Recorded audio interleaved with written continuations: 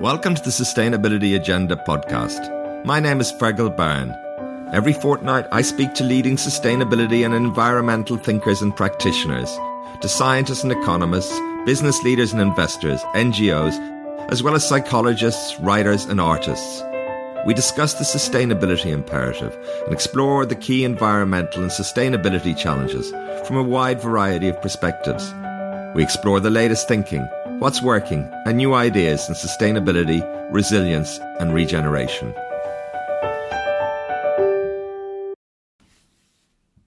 Just as 50 years ago, when the world used international treaties to defuse the threats posed by nuclear weapons, today, the world needs a fossil fuel non-proliferation treaty, a global initiative to phase out fossil fuels, support dependent economies, workers and communities to diversify away from fossil fuels, ensure 100% access to renewable energy globally, and importantly, ensure a just transition that leaves no one behind.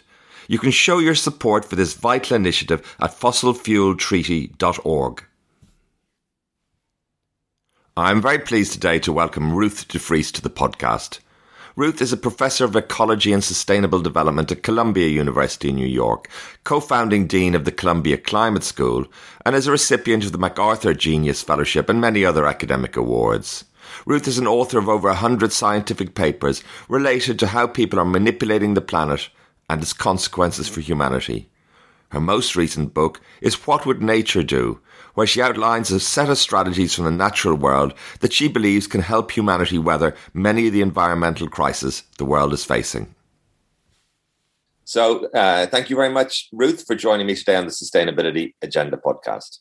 Thank you. It's great to be here. So, Ruth, can you just tell us a little bit about you, your background, your interests and current work focus?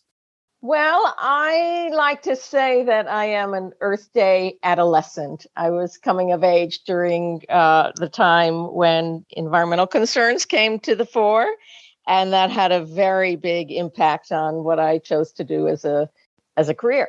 So I went into science and environmental work, and I'm also always been very interested in development and the developing world, and my work has focused on using satellite data to look down on the Earth and see what we can see. And what you see is this incredible footprint of our species and how much we impact the Earth from the way we produce food in our cities and how connected we are now. And all of that has led me into thinking about complexity and the way that nature and society interacts, and leading into the book that we'll be discussing, which is about how do we think about this complex world that we have created for ourselves. Yes, indeed. Complex being the operative word. Now, in one of your earlier books, The Big Ratchet, very interesting. On one level, it's the story of humanity's ingenuity, as it were, dealing with all kinds of crises and, I guess, continuing story. I'm wondering, do the same principles apply to I guess, what many see as an existential threat, global warming? Do you have the same optimism? Well, The Big Ratchet is about how, from the point of view of producing food to feed humanity, how if you look at the whole course of human history, this cycle of incredible ingenuity to increase production, which leads to problems, environmental problems, or resource shortages, and then those problems lead to new solutions, which then lead to new problems. So I think we are in that. We've always been in that cycle, and we will always be in that cycle. Does not mean that we'll always be able to solve every problem that we create. Climate change is a primary example of that. We know that, given the state of the atmosphere currently, that we're committed to some climate change, but how much is a function of whether humanity, global society, can get its act together to reduce the concentration of greenhouse gases. So, humanity has been in that cycle of creating new problems and overcoming those problems, creating new problems and overcoming those. That does not mean that that cycle continues forever into the future. But there is a lot of ingenuity. There have been, a lot of times when shortages of nitrogen looked imminent, that would drastically affect the food supply, and then there was a solution to that. So I don't want to tell a story of sort of techno-optimism that we can always believe in technological solutions. We are a very ingenious species. Can we organize ourselves to take advantage of that ingenuity to solve the very big problems that we face today? Yeah, that's very interesting. On the one hand, the technology is a big part of the story, but I pick up in your writings as well about social aspects of this, or political and governance and things like that. Maybe we can talk about that. But one thing that certainly seems to be true in the Big Ratchet is this idea of the cycle of problems and solutions, which are often very interconnected. So one set of solutions eventually gives rise to more problems and so forth. I suppose there's a term for that in complexity science, maybe, or general systems science. I mean, just very briefly, I'm wondering, when it comes to thinking about environmental issues like global warming, do you think that kind of thinking is important to see connections between ideas that give rise to other problems? Is that something that you think we're doing well? Well, fossil fuels is a primary example. Fossil fuels are an amazing source of energy and have powered so much prosperity over the last, centuries. And just an incredible solution to a problem of how to get energy to make economies run, reduce poverty, all of the very positive outcomes for people over the last centuries in increasing life expectancy and drastic reduction in the number of people living in extreme poverty. So all of those are really positive outcomes. But that reliance on fossil fuels has created a major, major problem, and that is climate change. So now we are very much in that cycle. Is it possible to have solutions to be able to have a prosperous world and have enough energy to power economies without relying on fossil fuels? And that's what we face. That's the challenge right now. What is resilience and why does it matter? Have we been giving it attention? People are talking about resilience now a lot more. Why is that? If we look at the future that we face, we're looking at a lot of uncertainties. Certainly, the pandemic, infectious disease experts have been predicting for quite a while that sooner or later we will have a pandemic like we're seeing now. But when is highly uncertain, and how it plays out is highly uncertain. We know we're looking at more extreme climate events, but again, when and where and exactly how is highly uncertain, and how climate change will play out is also uncertain. So we're living in a world with a lot of uncertainties, and we're also living in a world where we are so highly interconnected through our globalized economy that when there is a problem in one part of the world, say, a virus that emerges in a town somewhere, that ricochets throughout the world. So we're living in a situation where there's a lot of uncertainties and a high likelihood that some event that happens in one part of the world can affect other parts of the world. So how do we think about constructing our systems so that we can minimize the negative repercussions of those sorts of uncertainties? And that's what the book, What Would Nature Do? That's really what the book is about, how nature has constructed itself to be resilient to shocks and what we might be able to learn. Biomimicry has been is a growing area as well. I don't know whether you just briefly anything to say about that. Yeah, biomimicry is an amazing field, and there have been so many good examples about learning about materials. For example, Velcro, from how animals can stick to surfaces, and all kinds of very interesting things we can learn from biomimicry.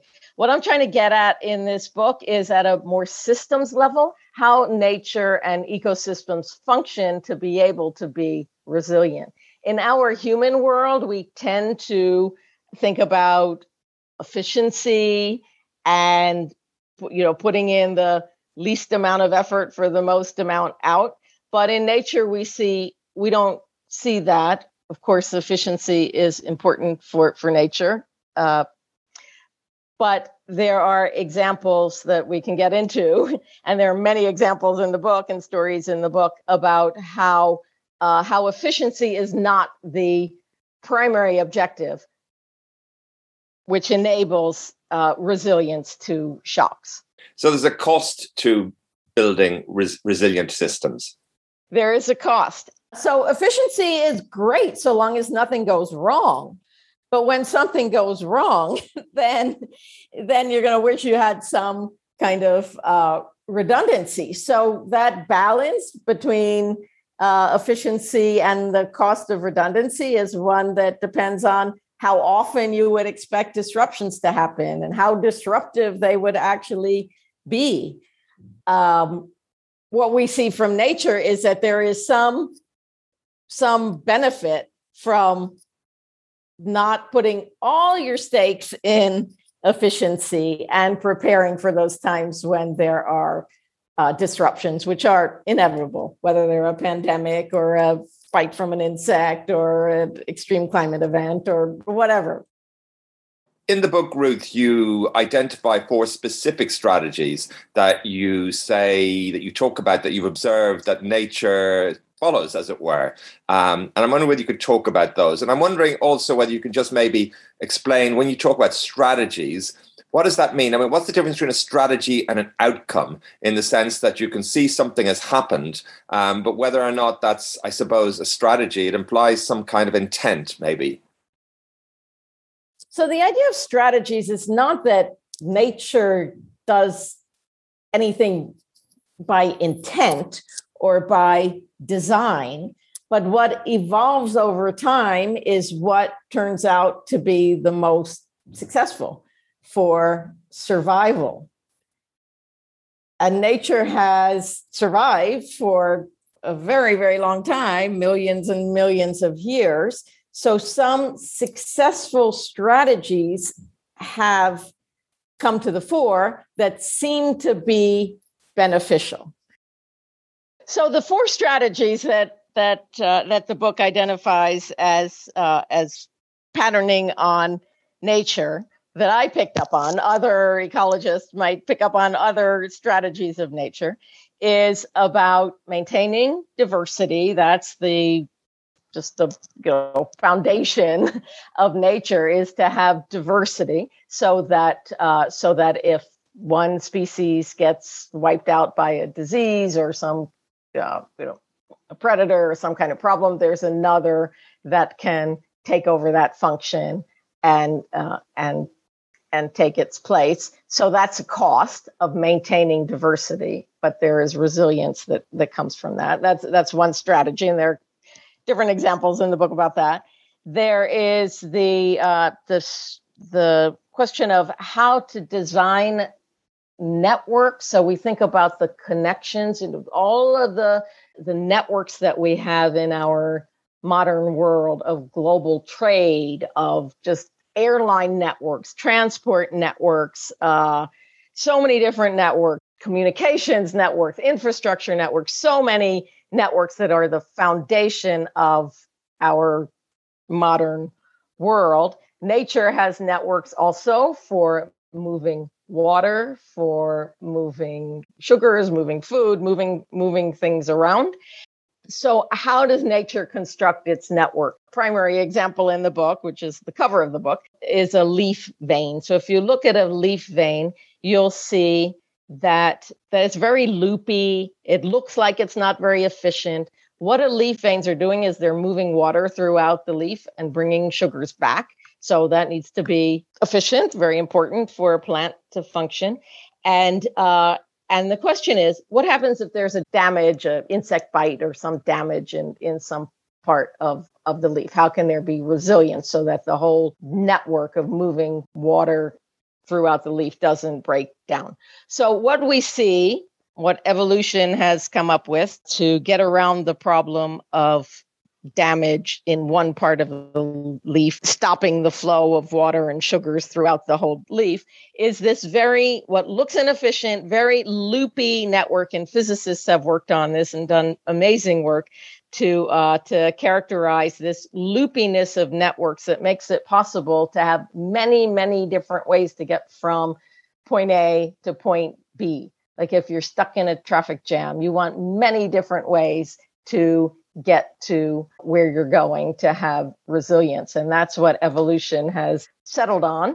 Then in networks also, in some cases, you don't want materials or things to flow, like pathogens, like a virus, like damaging ideas, where you want networks to be able to shut down to stop the flow. And that's where social networks of insects, some insects comes in play to stop the flow of dangerous pathogens that we have a lot to learn from in terms of spreading pathogens throughout our own social networks. So the idea of that chapter is about how to think about the design of networks when you want the materials to flow and be resilient, and when you want it to be able to shut down quickly. So that's a big theme in nature about the networks and the flows. So that's two, diversity, networks. The third one is, as you mentioned, the bottom-up self-organization. What we don't see in nature is central command and control. You might think about a queen bee. Well, that queen really doesn't have any power over the worker bees and all of the individuals. The structure, the decisions that the individuals are making, they're not really decisions because they're instinct, but they're basing what they do to build a termite mound or an ants who are carrying material from crumbs from one place to another. They are not centralized. They are acting on information which is just very local around them, based on information around them. So we see also in human societies, and this is the work of the amazing work of Elinor Ostrom, who sadly is no longer with us, but won a Nobel Prize in economics, the first woman to get that prize. And she was also not an economist, she was a political scientist, who documented this kind of self-organized behavior in human systems when there is a need to collectively manage a resource, like policing, or managing a forest, or managing fisheries. And she went against the dogma of the time, which was about central control, to document the conditions under which people self-organize to have effective management of their resources. So that is she didn't relate it to nature or queen bees or anything like that. But there is a parallel in this self-organizing behavior in nature and the kind of self-organizing behavior that Elinor Ostrom documented in so many cases.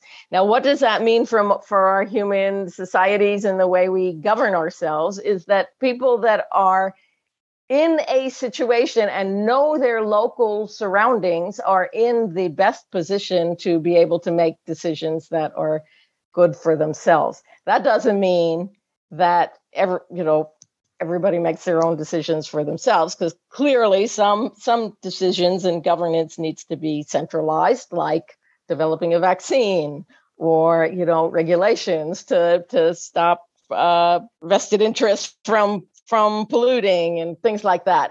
But the work of Ostrom shows us that there are conditions under which allowing self-organizing behavior leads to better outcomes than central command and control. So that's the third one.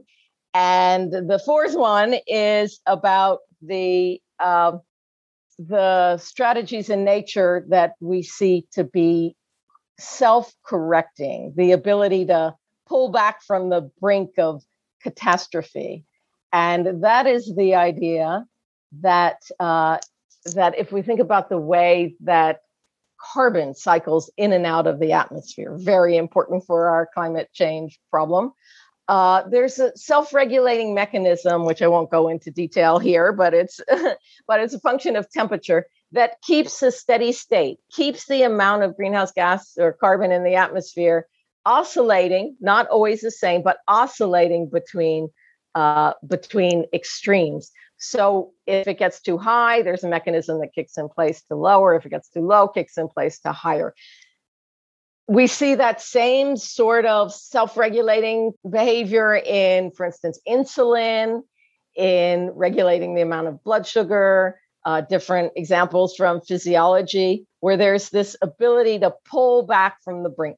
And we see that in one example in the book is the circuit breakers in the financial world that keeps the stock market from collapsing, where it kicks in automatically. Well, this is set by people, but it kicks in automatically when the stock market starts to fall too rapidly. So we learn about how to introduce these kinds of self-correcting behaviors. So that was a very long answer to explain these four strategies of nature: diversity, design of networks, self-organizing behavior, and mechanisms for self-regulation.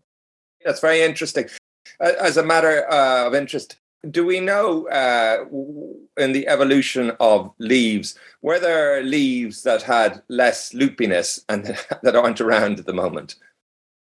Well, there is the ginkgo, which is the most earliest and primitive tree. It is still around.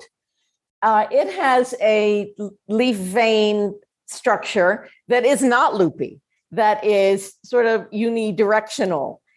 Over time, through evolution with angiosperms, that loopiness came to be a strategy to overcome the problem that ginkgos have. So the ginkgo tree is still around.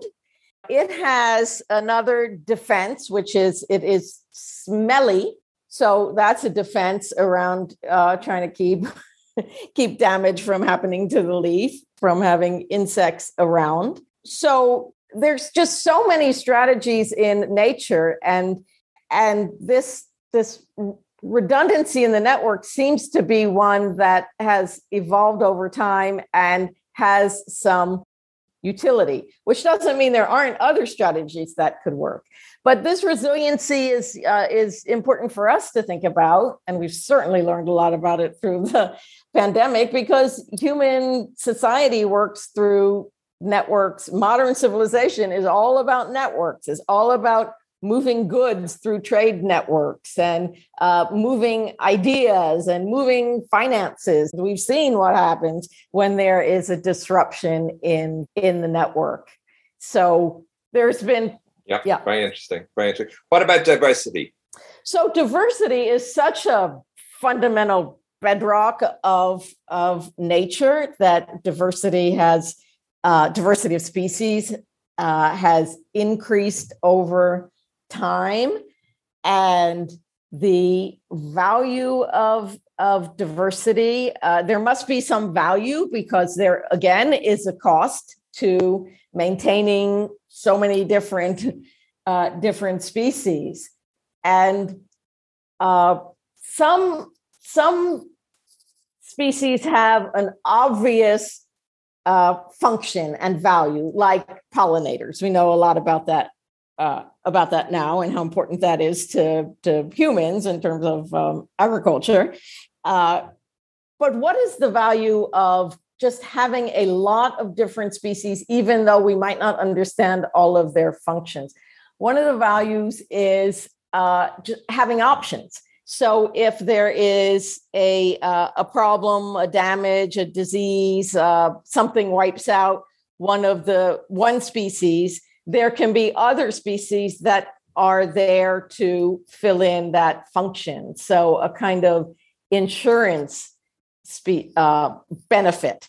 And this is quite a prominent idea, of course, in the world of finance, where we all know about diversity of portfolios and the value of keeping some diversity, even though, again, it might not get you the highest rate of return over the short term, but over the long term, that diversity, and particularly diversity in different types of investments. This was a Nobel Prize winning idea. There's a story about it in the book. Diversity of types of investments can be beneficial over the long term, even though maybe less beneficial over the short term. So in the diversity that we have in species diversity, say the diversity in our crops, in the species that we rely on to feed humanity, there can be no more important function than we have than feeding ourselves. That diversity in the species and the varieties within those species in the human food basket has been shrinking over time. As we look at climate change and different conditions that the species that we rely on for food need to adapt to, it's just so important to keep that diversity alive.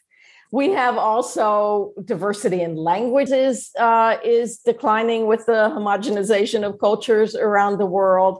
And it's hard to say exactly what the benefit of keeping that diversity alive will be, to pinpoint it exactly.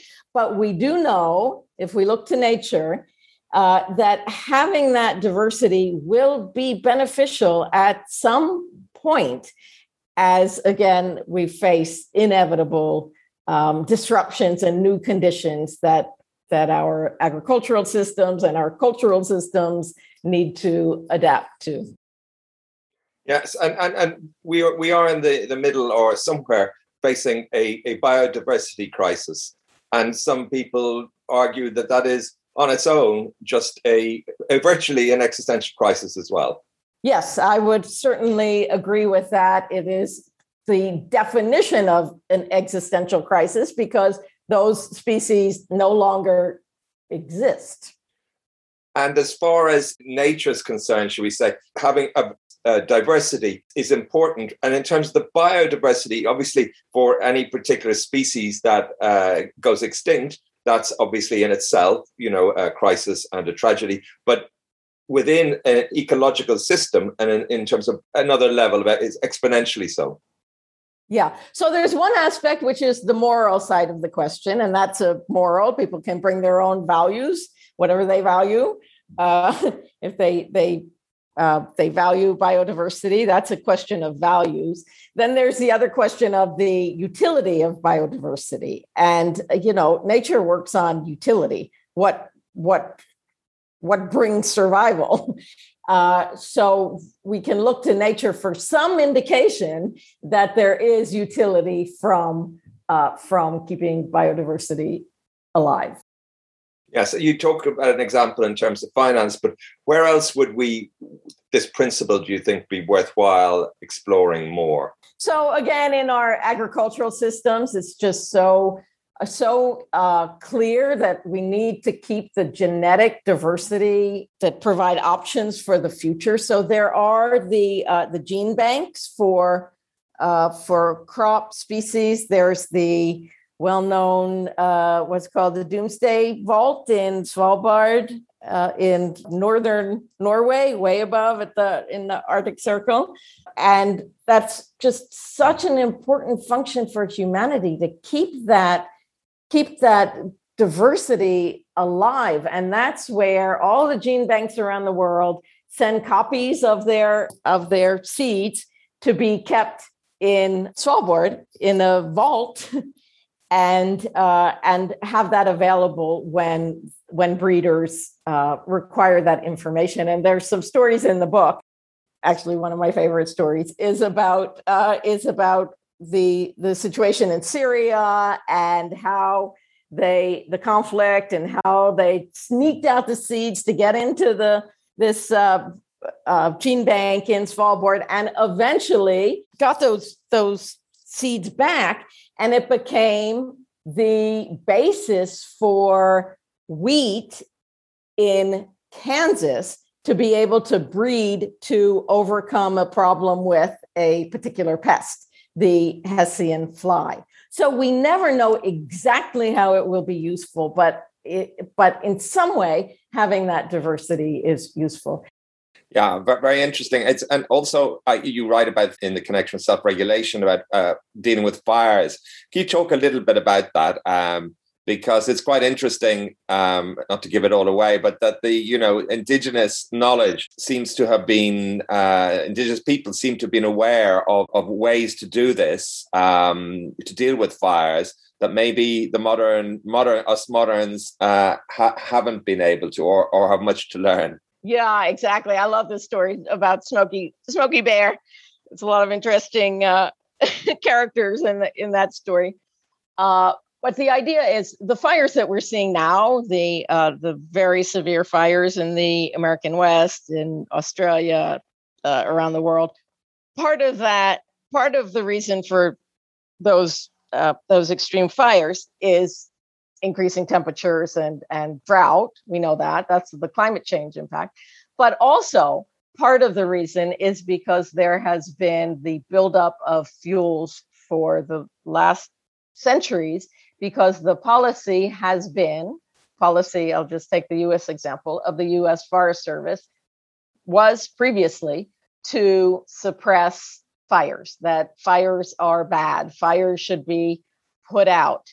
This is an idea that came from European forestry, introduced into North America by European foresters, and that was the way that forests were managed. So there is a lot of fuel buildup of fuel, which makes it possible, gives a lot of fuel to the fire. Indigenous management of forests is very different. That is the idea of having small fires, fires that might be set or might be set by lightning, to allow them to burn. And that burns back the fuel load, so we don't build up to the extremes that we're seeing today. And that was the indigenous management of the Aborigines in Australia, of the indigenous peoples in North America. And now we're seeing the really dangerous impact of not following that kind of strategy. So I think the lesson there is that, people who live with their systems for a long time, as opposed to importing what they think they know about other systems, are very knowledgeable, and there's a lot of experience that has been ignored and that we can learn from.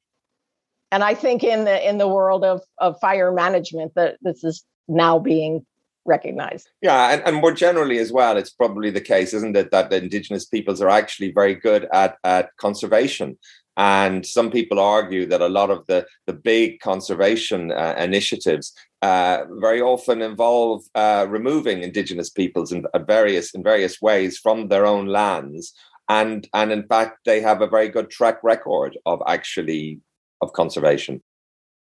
Yeah, well, I don't want to over romanticize, but I think when those peoples who have lived with their land and lived with the resources that they need to rely on for a long time, and know that their life depends on those resources, have developed some extremely ingenious ways. I'm thinking about, water conservation technologies from very ancient parts of the world, and just the ingenuity and experience of people who have lived with their systems for many, many, many millennia. Yes, absolutely. And the bottom-up decentralized ideas seem really important as well, because, as you say, on the one hand, they are very powerful, and local people are in a very good place to contribute as they understand. Very, very, very interesting. Now, self-organizing behavior, and this is something I think that seems to have got more attention in recent decades. It's called autopoiesis. I don't know how you pronounce it, but can you talk about self-organizing behavior in terms of nature? So self-organizing behavior is something that we see throughout nature in social species in particular. So if you think about an ant, when you drop a crumb on the floor, first you'll see a bunch of ants scurrying around. And then somehow it seems like there must be some general or something that's whipping them into line. And they end up marching in a single line and carrying that crumb back to the nest. But there is no general. There's nobody with central command that is telling those ants how to line up. And that is governed by instinct and the pheromones that the ants follow, which is they're just responding to the information that is right around them. They are leaving signals for the ant behind them, and they are following signals from the ant in front of them. They have I don't know what they think, ants, but we can assume that they don't have the concept that they should get into a single line, or that there is some grand design for how they should line up and react to some central command. They're just reacting to their local information. And that kind of self-organizing behavior appears in schools of fish, and the way cells organize into zebra stripes, and how termite mounds get constructed. So we see that over and over again in nature, this idea of self-organizing behavior that is not central command. You know, we might think about a queen bee or a queen ant in the nest. They don't really have control over all of the workers. So there's something that is telling us that there is some benefit of having that decisions, it's really instincts in the case of ants, but having some decision-making power based on local information. So the chapter in the book, and I think this is my favorite chapter in the book, really framed around Elinor Ostrom, who was an incredible political scientist who won the Nobel Prize in economics for the work that she did that overturned the dogma of the day. So she started working in the 1950s and passed away over a decade ago. The dogma was that central command is required to manage resources. This comes from the idea of Tragedy of the Commons and Garrett Hardin, where if you're going to keep forests from getting cut down or manage resources, manage fisheries, it's regulation. It's coming from the top. It's monitored by by somebody in the capital, far away in the capital, that there's this central control. Elinor Ostrom came along with the idea that may be true in some situations, but it is not necessarily true. And there are many cases where this self-organizing behavior, again, this is with the agency of humans, which is what the ants don't have, but humans have their own agency, and self-organizing behavior where communities work together to manage their resources in ways that are beneficial to them can not always, but can come to better outcomes than some central command. So she first studied this phenomena with managing groundwater in Los Angeles, with community policing in cities around the US, in communities that manage forests and manage fisheries and manage natural resources. And she documented many, many cases where this kind of self-organizing behavior led to beneficial and likely better management of the resource than some central command, top-down kind of command. So she came up with 8 principles that make this kind of self-organizing behavior possible and successful.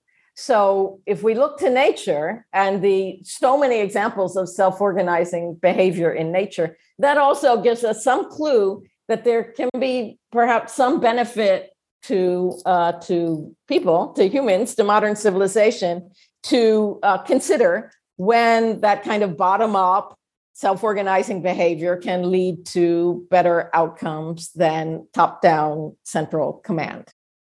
Yeah, I mean, that's very interesting, particularly when it comes to groups on the ground who are excluded. And you can see this, and there's some critics of conservation projects and things, that the people on the ground are excluded in some cases, and they're not involved in the decision making. And often, if it's indigenous people, they often have, a great track record in conservation. But I suppose there's also the political side of it as well. And people like Hayek took advantage of these kind of ideas, to propose a very dark, really political economic ideology, which is with us today in terms of neoliberalism, that in a sense, the state's not necessary, and that, it can all be done, at least, theoretically, in terms of, the resources of a local community.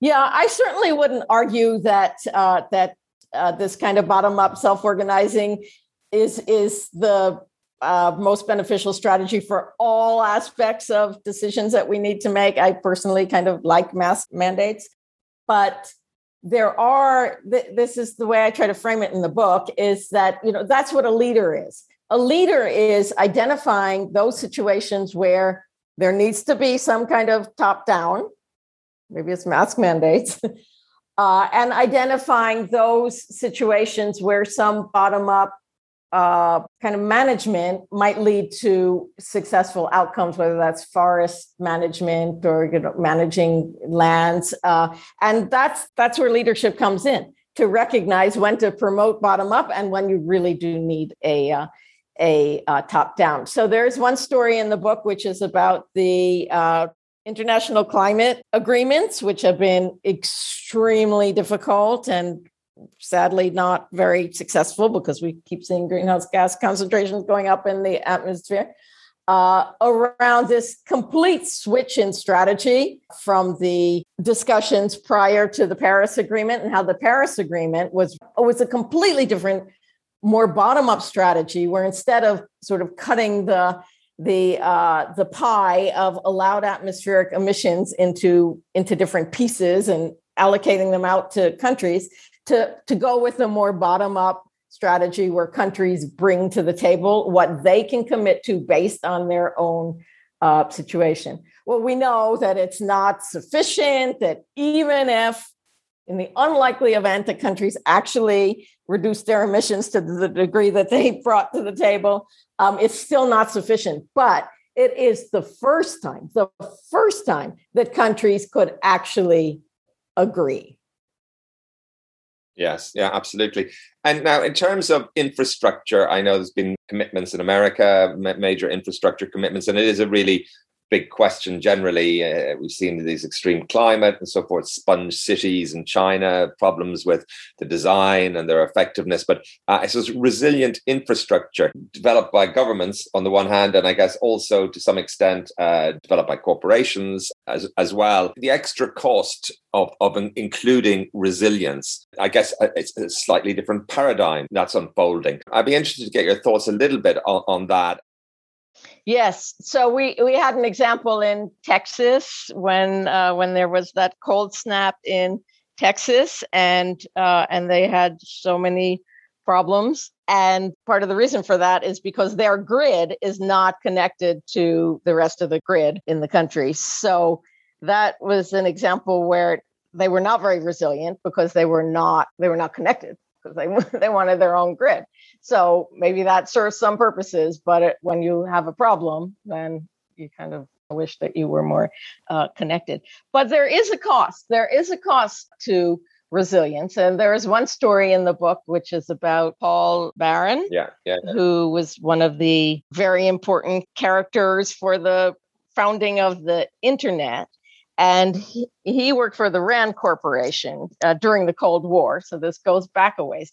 But his task was to recommend the structure of the network for the communications network for AT&T to be able to be resilient to a strike.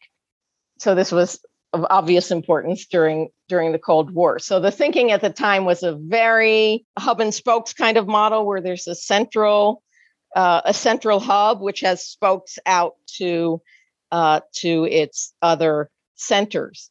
Paul Rand came to the idea to design the communications network more like a leaf vein, these loopy networks, many different ways to get from point A to point B if there's a failure in one part of the network or a nuclear strike takes out one of the hubs. And he came to the Defense Department and AT&T with this design for this decentralized network, and he was laughed out of the room. He was not taken seriously at all because of the cost. It seemed wasteful. He went on to do more work on that network design, and over the decades, his design was picked up by the founders of the internet for moving information packets around, and that's the fundamental feature of the design of the internet. Without which, maybe we wouldn't have the kind of internet we have today without that kind of thinking from Paul Barron. So there is a cost. And there's trade-offs. And again, the cost for resilience is a function of how much damage would ensue if you didn't have that resilience. Yeah, it's very interesting because I'd like to get your perspective also on communities, thinking about resilience in communities, something I'm interested in. But I'm just wondering, is there such an idea as frugal resilience insofar as what tends to happen in these climate crises and other crises is, it's the poorest and the excluded that bear the heaviest burden in terms of the damage and so forth. But to reduce this cost, as you say, because the kind of smart infrastructure or building resilient infrastructure is already seems like vast sums of money being invested, required on many fronts to deal with responding to global warming. I'm just wondering whether there are some lower cost options to develop resilience, and whether you see any places where that could be more powerful, or you're even aware of any examples. Well, the example from a leaf is through how much is invested in the building of the veins. So for a plant, a leaf, to build the veins, it's a cost. It's a cost of materials and it's a cost of energy. What we see in a leaf vein is those small veins that are conferring that resilience that would be able to take the flow if there's damage in another part of the leaf.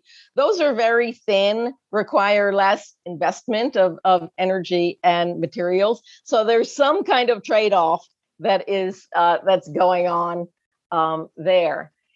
In the pandemic, we've seen this realization about the importance of resilience in supply chains when we're still seeing shortages of things that are traded. We had the shortages of hand sanitizer and masks and really important things.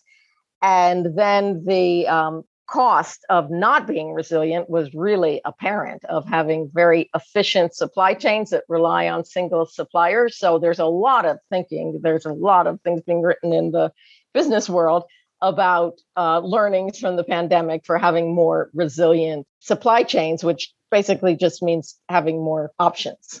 Yeah, absolutely. In terms of communities, in your book, your examples are taken from nature. In the social world, what kinds of things do you think are important in terms of developing, catalyzing resilience? And is resilience important, because you can imagine a situation where supply chains have broken down, or maybe in a big city where there's vast amounts of food coming in and waste going out and all kinds of things, but the supply chains, if they break, if they're not working, at a community level, how people get fed. I mean, you've done a lot of work, I know your special interest really in food and food systems, but very quickly things start to go wrong. If you can't access food, you can't feed people. So I'm just wondering, it's a bit of a general question there about communities and resilience. Yeah, so I think about this question a lot because I have a special place in my heart for India, for rural India. And there is the question of how much to be market connected and how much to rely on your own production to be more subsistence. And we saw that again, the pandemic brought this out. And by the way, I wrote this book before the pandemic, and I was just finishing the manuscript when the pandemic hit in March 2020. I was just sending in the final manuscript, so it was a little bit unnerving. So being completely self-reliant, completely subsistence is a dangerous strategy when there is some damage, a drought or pest, something that might happen to your production. Then you're in trouble because that's all you have to rely on.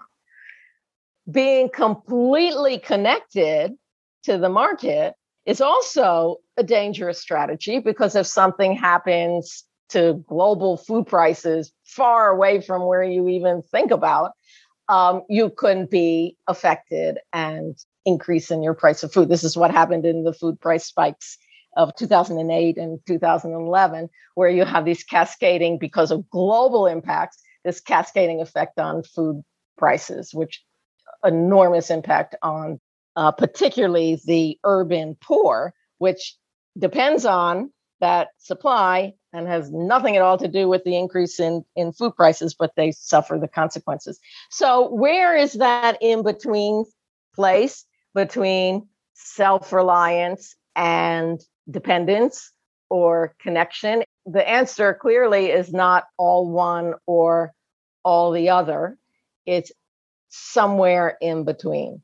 And where is a question that villages and communities, it's not a question that people in communities intentionally ask themselves about, what's the right degree of dependence to be along that continuum of self-reliance or connection. It's just, happens from the ways that economies get structured, which tends towards being more and more connected in a capitalist sort of economy.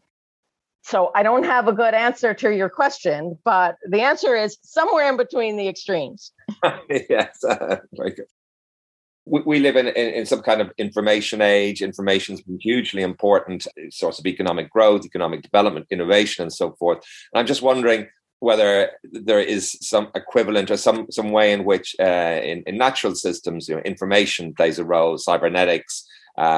Is that something that people are exploring? Is that something you've thought about or come across?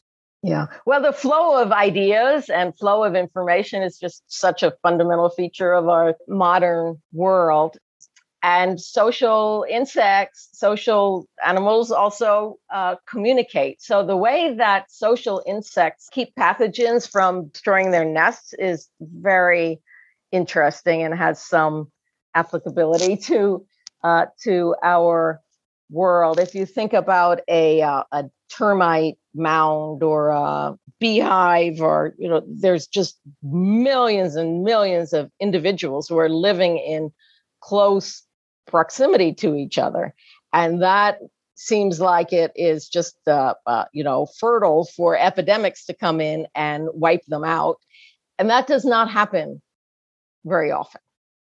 And part of that, there's all kinds of strategies that these social insects have, ones that we would not want to do, like taking out the infected and leaving them off to die, and things that does not have parallel in human societies. But some things do, and that is the communication structure. So those social networks, their communication networks are compartmentalized, so that they're communicating and interacting in their compartments. So there's the compartments that do different functions, the workers and the waste managers, and the different functions and different compartments. So when a pathogen comes into a nest or a termite mound, they have these compartments that shut down. How they communicate, I don't know. It's a fascinating question, how they actually communicate. But they shut down, and they have these compartments in their social network so they can cut off a whole compartment so the pathogen doesn't spread and keeps epidemics from happening. So that's the idea of, stopping flights to Europe or shutting down the Australia, New Zealand, keeping themselves isolated. But it's that same idea of how do you construct your communications, the social networks, so that it's compartmentalized to be able to shut it down when there is danger that's coming in. Do you think there's any connection between resilience and equity in developing more sustainable or more resilient systems? Is there a way in which they're possibly more integrated, less hierarchical, more communal, or less exclusionary? Well, I like to be optimistic, but I have to say these past few years. Yeah, well, I suppose another way of framing would be if you want to build a more resilient system. So I've worked all my career in science, but I realize over time that science and better scientific understanding and better technology is all for the good. But our key issue in the modern world at this point is not so much about having better technologies or better understanding in science, but about governance and about human societies organize themselves to make decisions and to distribute resources. That's really the biggest issue that we face, and that's one where these strategies from nature apply only insofar as the intent of our leaders is for the benefit and the welfare of everyone in society, including the most vulnerable in society. And that's the part that is reason not to be so optimistic these days, except that we do have some semblance of the ability to have some self-regulating selection in those places of the world that have some democracy. That's what democracy is. That's what elections are. Is some kind of self-regulation where if you have leaders that are not meeting your interests, you vote them out of office. And fortunately, we did see that in the U.S. But that's where you asked me earlier what keeps me up at night, and really that's it. It's not so much about can we come up with some great technology. It's about can, as a human society, can we organize ourselves and overcome the tendency towards concentration of power and vested interests. Yeah, that's very interesting. I realized you signed the Eco-Modernist Manifesto, and I've spoken to quite a few people on this podcast about degrowth and about the problem of endless economic growth, relentless maximizing of profits and related ideas. And they seem to be in rather different categories in a sense. Nowhere does the idea of resilience fit in there. So if these are the main drivers, you're going to create systems at various levels that don't have resilience or aren't optimized for it, shall we say. Is that idea of efficiency? Do you think that's a fair comment to some extent, that efficiency is a criteria that's kind of part of the way science operates as against something like resilience? Yeah, so efficiency certainly is the guiding principle of our world. But we're seeing now discussion about resilience in places that we probably would not have seen, 5 years ago, and in the financial world, in the private sector. And I think this is the process of learning. The more that there are shocks that affect people and affect bottom lines, the more there will be the incentive to incorporate resilience, because in the long run, be able to withstand those shocks better. So the more frequent, I think this is the process. We are a very young species in this world, and we are extremely just a flicker in time that human societies are in this system that we live in now of this very highly connected world. So this is very, very new if you think about it in terms of the whole length of human civilization, and just a sliver if you think about it in terms of the whole history of nature itself. So there's learning. That's what evolution in nature is, and in human societies we have ideas and learning. So the more that we in our very interconnected world experience these kinds of shocks, the more that we build in resilience. So again, a pandemic example of that is that those countries who experienced SARS were better prepared for COVID-19. So I do think over time, we get through all of this, over time, the more shocks that we experience, whether they're economic shocks or shocks from pandemics or climate shocks or whatever the kinds of shocks they are, the more that there's the experience of shocks, there's more learning and more resilience to be able to get through those shocks. So I'm a little optimistic. I don't know whether to be optimistic at this point. I think so. I guess it's tricky as well, because it's kind of a risk-related thing. And if if in a particular year there hasn't been a shock, but you've had to pay the cost of the resilience, as it were, or over time, and that's a problem. And also how you measure resilience. I don't know if you have any thoughts on that. We know what a profits of Apple Corporation are, and so forth, and we can measure those. But and in a year where there were no crises or shocks and so forth, it might look one way, and in a year where there were, it might look another way. So it'd be interesting. You mentioned the financial markets, and I know you've written about them a little too, to the degree to which that kind of idea would be embedded in ways in which investors would assess corporations. Yeah. So this is the learning from shocks is also a function of the frequency of the shocks. So we didn't have a pandemic like this since 1918. So there's a lot of time in between. So that then there's less incentive to prepare, because it always seems like it's not going to happen until it does.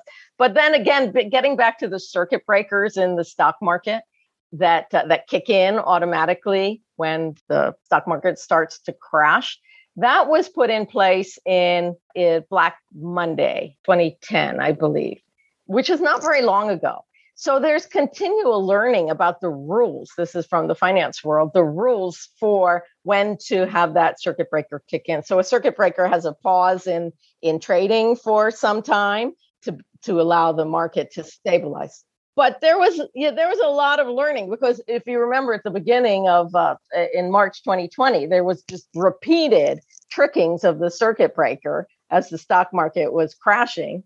And then the rules kept changing. So there was this iterative process of learning. So over the long course, so that's the process of evolution. And my one of my favorite quotes is from somebody I can't even remember, an anthropology professor I had as an undergrad. And I wish I could remember his name because it just made such an impact on me. And it was probably maybe a throwaway comment, but he said, ideas in people work like genes in other animals. So we have ideas and learning the way that evolution works towards finding solutions to problems. Yeah, very, very interesting. Can you talk finally then about the question of self-regulation and the self-regulating mechanism? Yeah. So this idea of self-regulation is a little bit hard to explain, but is such an important strategy of nature. And we see it in so many aspects, from physiology up to the global scale cycling of nutrients in and out of the atmosphere. So the global carbon cycle, the way carbon moves from ocean to atmosphere to land and back and forth, is a beautiful, elegant example of this self-regulation in nature. I don't think I want to take your listeners into all the gory nuts and bolts of the global carbon cycle, but the idea is that if we look over time, like over geologic time, millions and millions of years, we see an oscillation of the amount of CO2 in the atmosphere. It varies, of course, but it oscillates between bounds. And what is setting those bounds is a self-regulating mechanism where the hotter it gets, the more rainfall there is because there's more evaporation, and the more CO2 gets pulled out of the atmosphere. So that leads to a cooling. And then when it gets too cool, the precipitation slows down. There's less CO2 pulled out of the atmosphere, and the CO2 increases. So there's on this geologic timescale, this beautiful sort of steady state oscillation within these bounds. And that kind of self-regulating is present in the way our bodies regulate blood sugar and many different aspects of physiology. Yes, and unfortunately, I can't help but see the political side of that. The business loves self-regulation, and everywhere they can, and not so much actual government regulations. And you do see this again and again, and is very problematic, whether it be in terms of the voluntary carbon markets, which are problematic in terms of who's setting the rules and so forth. So it's quite interesting that some of these ideas do have political manifestations as well. But one other question I just wanted to ask you about tipping points. Where do tipping points fit in? Are they a strategy of one kind or another? So tipping points you might think about as, for example, the most talked about example of a tipping point is lake systems where there are too many nutrients get added to the system through runoff of phosphorus and nitrogen, and then the ecosystem flips into a different species composition. And then if you try to get it back, it's not exactly going in, you can't just go in reverse. It just flips. So it's certainly a phenomenon we see in nature. But if you think about a well-functioning ecosystem, which has diversity and turnover and all of the nice things we like to see in healthy ecosystems, I think you rarely see that kind of tipping point. You see that where you have disturbed ecosystems and invasive species come in and then they just take over. And that's made possible by the disturbance. So a healthy, diverse, well-functioning ecosystem kind of stays away from that edge of tipping points. Very interesting. Very interesting. So these strategies, if they're pursued, as it were, or present, shall we say, in an ecosystem, it will make the ecosystem itself more resilient. Right. So having that resilience is kind of some insurance to not flip into an undesirable state. Yes, fantastic. I one other thought: resilient communities. Does that mean anything to you? Because I'm interested in doing some more work on the whole area, and I'm just curious to whether it's something you've come across at all as an idea that links to what you're doing, or just generally. Yeah, well, resilient communities is such an important concept currently, because there's so many impacts on communities, whether it's a pandemic or it's a hurricane or a fire. And the idea of resilient communities is, can they bounce back? Can they either bounce back or morph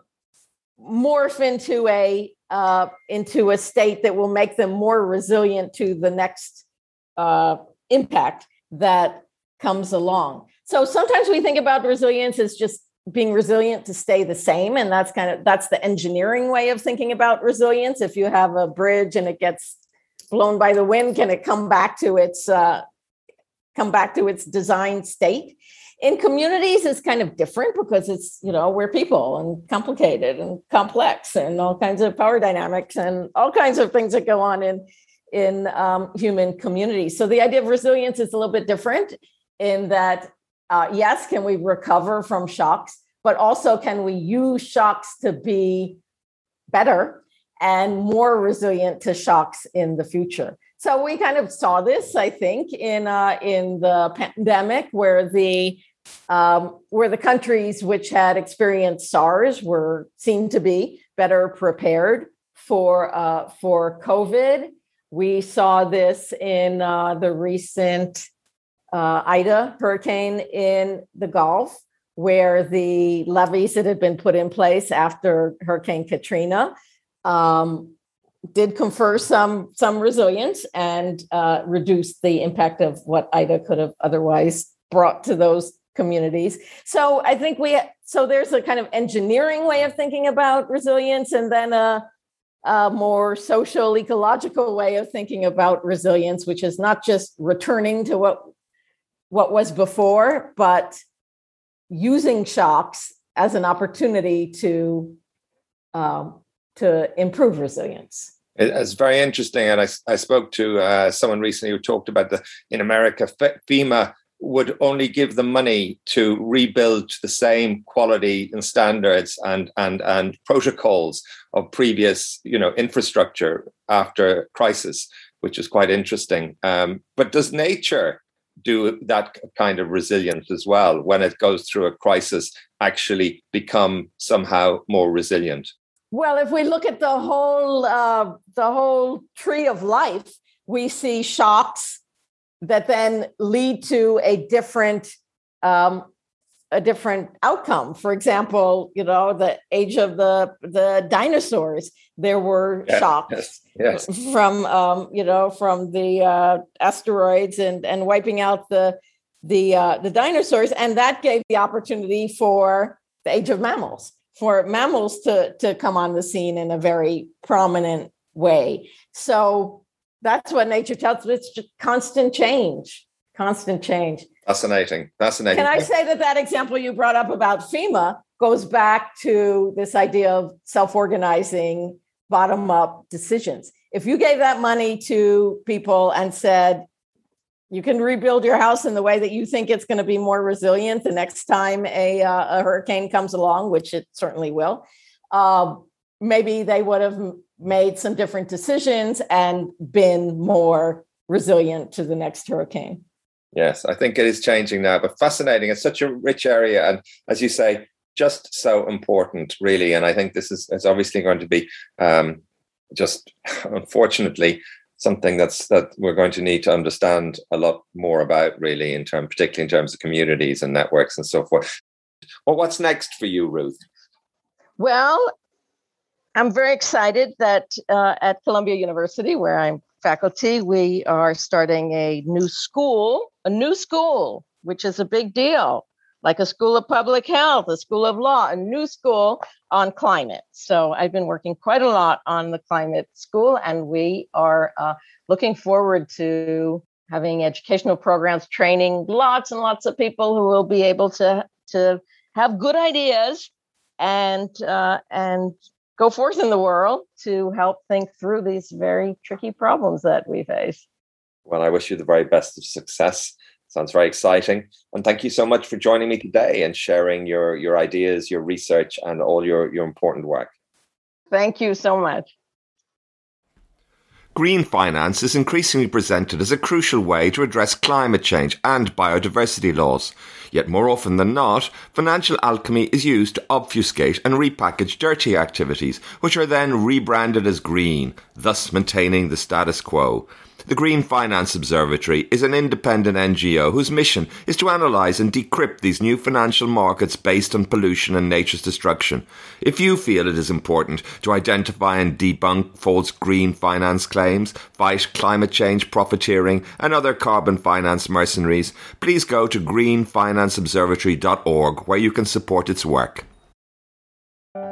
Thank you for listening to the Sustainability Agenda podcast. I hope you found it interesting. It would be great if you could leave a review and share the podcast on social media. You can sign up at iTunes to make sure you don't miss any future episodes.